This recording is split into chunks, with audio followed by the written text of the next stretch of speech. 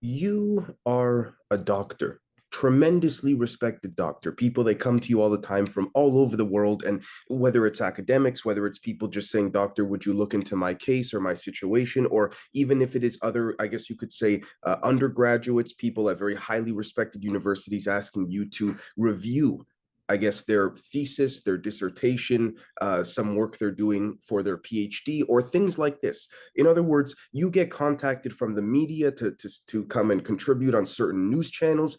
You name it, and everyone's basically calling you, not particularly for your political views whatsoever, but more so simply for your initiative to explore and think outside of the box scientifically. So you're a highly respected doctor, and then what ends up happening is someone comes to you and says, Doctor, I think there's something with respects to liquid and some type of, forgive me, for lack of a better word, teleportation. What do we do here? What can be done?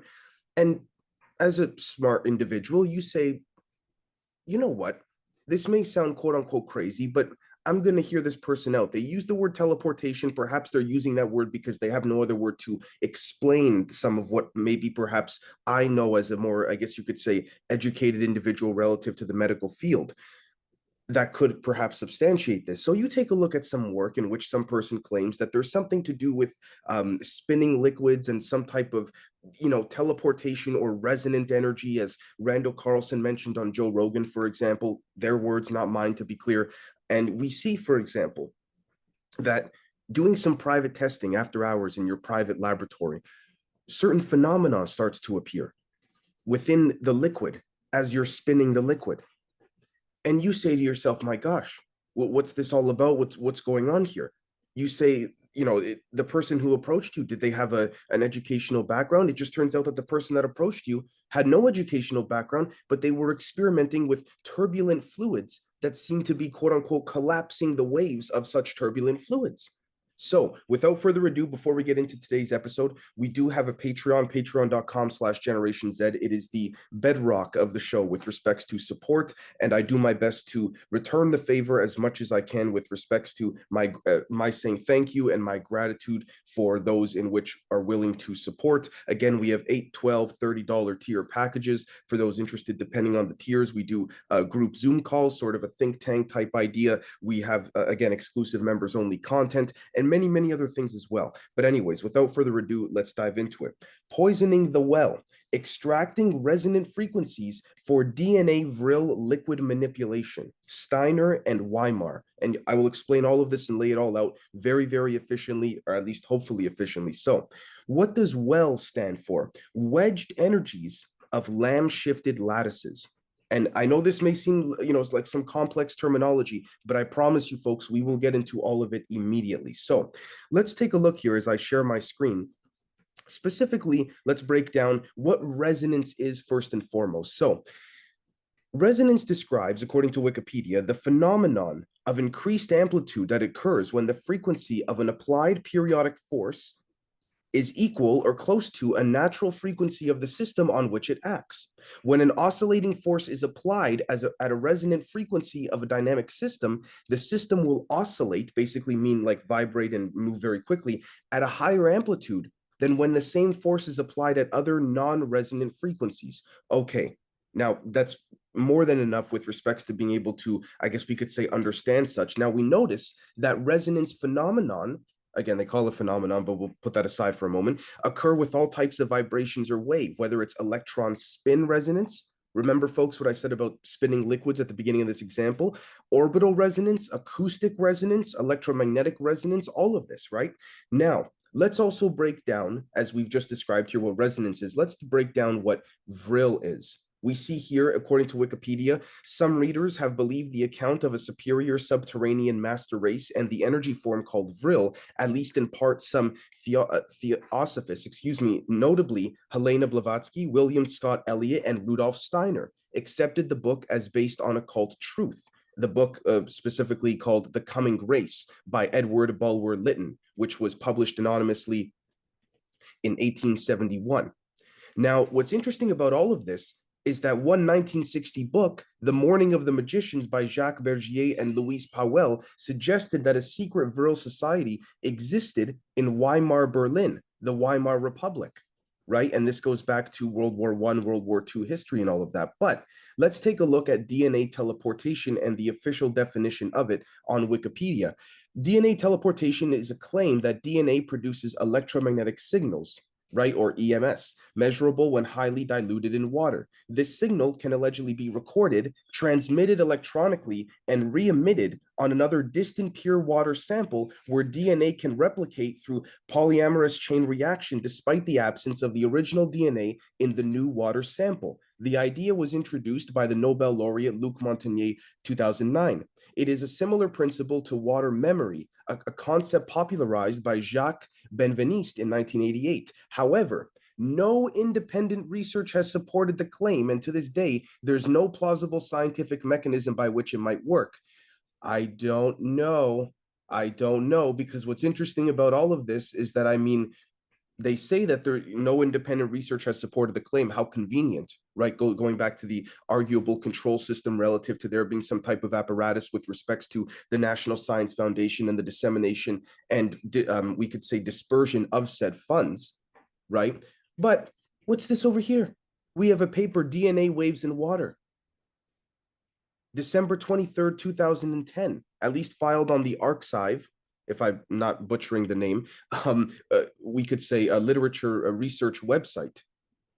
We see here, transformation of bacteria by DNA, double helix structure elucidated, DNA polyamorous, restriction enzymes, reverse transcription of retroviruses, DNA sequencing, polyamorous chain reaction, first human genome sequence, high throughput DNA sequencing. Now, what's interesting about all of this is that we see here that some bacterial and viral DNA sequences have been found to induce low frequency electromagnetic waves in high aqueous dilutions. This phenomenon appears to be triggered by the ambient electromagnetic background of very low frequencies. In other words, let me sum it up for you folks. As I interpret it personally, which I could be wrong, but this would be interpreted as the oscillation of such resonant energies, in which Randall Carlson brought up on Joe Rogan. Now, we see here in the paper, they discuss this frame in the framework of quantum field theory. Again, how beautiful. And I say that sarcastically. Quantum field theory, okay, again, the vagueness of, quantum and the term that everyone seems to allude to with respects to the arbitrary description of it. A scheme able to account for the observations is proposed. The reported phenomenon could allow to develop highly sensitive detection systems for chronic bacterial and viral infections. Well, before going on, this speaks to the idea that maybe perhaps information within water is not teleporting so much as it is imprinting its memory from one place to another. One may say, well, how is that the case? How could it go from one place to another? Well, we have to think of fractals, in my humble opinion, folks. When we look at the idea of, again, what we discussed on the previous public episode, the line, having to do with the Casimir effect, taking two metal plates and bringing them close together, and whatever occurs in between there will continue to resonate in between, dare I say, perhaps infinitely. So again, I sort of have a line that I do have a line that unfortunately I can't really cross in a particular regard with respects to elaborating on that, but I hope you folks catch my drift with as much description as possible. Not only that, but we also have a United States patent 201-2024701, remote transmission of electromagnetic signals inducing nanostructures amplifiable into a specific DNA sequence. Inventor Luc Montagnier and Claude Lavallée. Hopefully I'm not butchering these gentlemen's names. Interesting, right? And I'm not going to go through all of the details of all of this, but the reason I bring all of this up is because if we bring this, folks, back to the idea or the concept of the Vril society, the Vril liquid, perhaps even, dare I say, the Vril clones. We see, for example, moreover, once in the lifespan of a Vril type 1, the Vril type 1, through great difficulty, can slowly eject the spinal cord from the top of their head. And what happens here is that the conical shape, just like the pine cones kissing, as our great friend of the show, Dan Winter, speaks of so avidly, which is the absolute top of the Vril type 1's proboscis, comes out of the top of the Vril type 1's body. And the proboscis just wriggles out of the body of the Vril type 1. Again, we see, for example, the same reoccurrence happening over and over again with respects to some type of, dare I say, tipping point, just like a pyramid, a tipping point in which a resonant frequency needs to be so confined alluding to, again, that of the Casimir effect, with plates coming close together to tighten the frequency, to then allow for perhaps an explosion via implosion. Very similar to what Randall Carlson said on Joe Rogan. Now, what's interesting here is that, again, what we're looking at here, folks, and please very carefully and respectfully for those watching, please follow my mouse as I'm circling here. Notice this here describing the Lamb shift.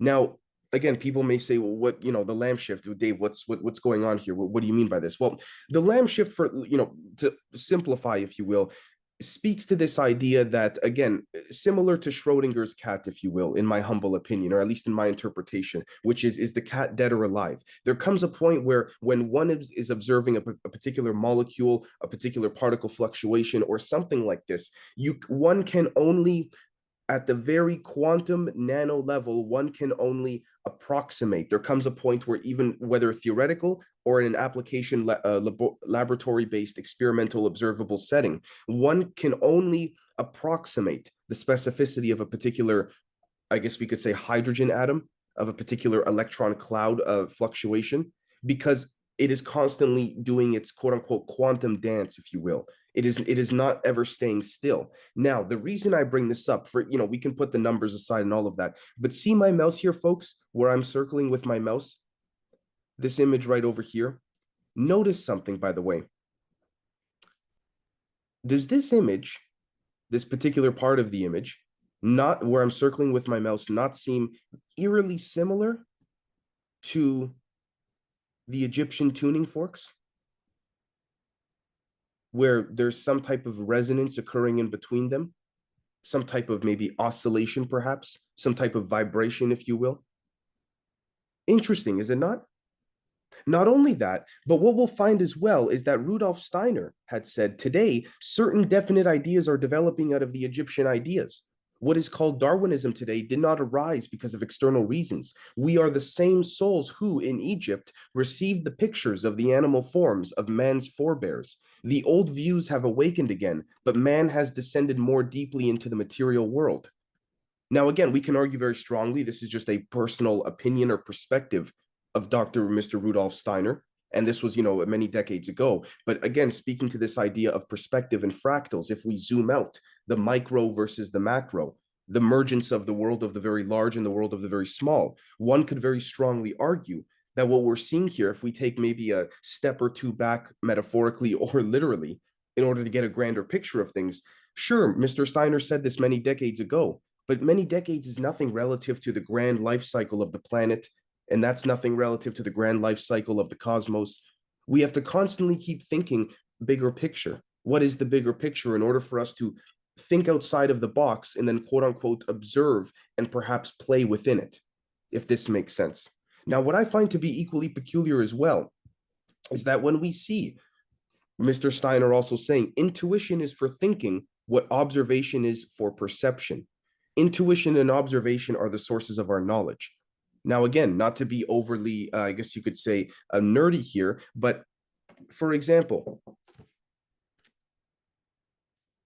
this Kleenex box that I'm holding right here, this Kleenex box has an information structure in which all of us are claiming subconsciously to then tell our conscious, we could say the awakened part, or what we think to be the awakened part of our mind, not our brain, but our mind, that yes, Dave is holding a Kleenex box. So if Dave is holding it, it must be real.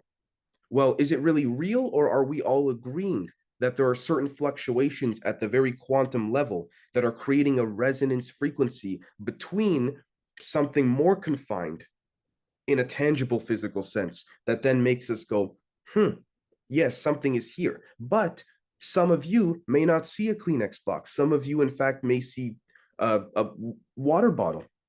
And I am not here to say that you are right nor wrong. This speaks to the idea of perception, this overall idea of viewing something, and perhaps the idea of disagreements not so much being a negative thing or concept, but maybe what we would call disagreements as being various perspectives of the same information structure, in which it leads back to source of that information, that particular context of information. That we all have different forms and avenues of getting there, just like on a racetrack. Everyone runs a little bit differently. But at the end of the day, we all end up at the finish line, which then merges the ontological and philosophical concept of physics and metaphysics. This idea of Plato's Platonic solids, this concept or proposal, if you will, that there is a quote unquote perfect image, we could say perfect information structure or perfect form of every thought and or object in which occurs. It's just the more of us in which think of the same set of thoughts, the more quote unquote real or physical it may become, similar to manifestation. So without further ado, folks, hopefully I didn't take it too far off the edge, and we'll catch you all very, very soon. Cheers.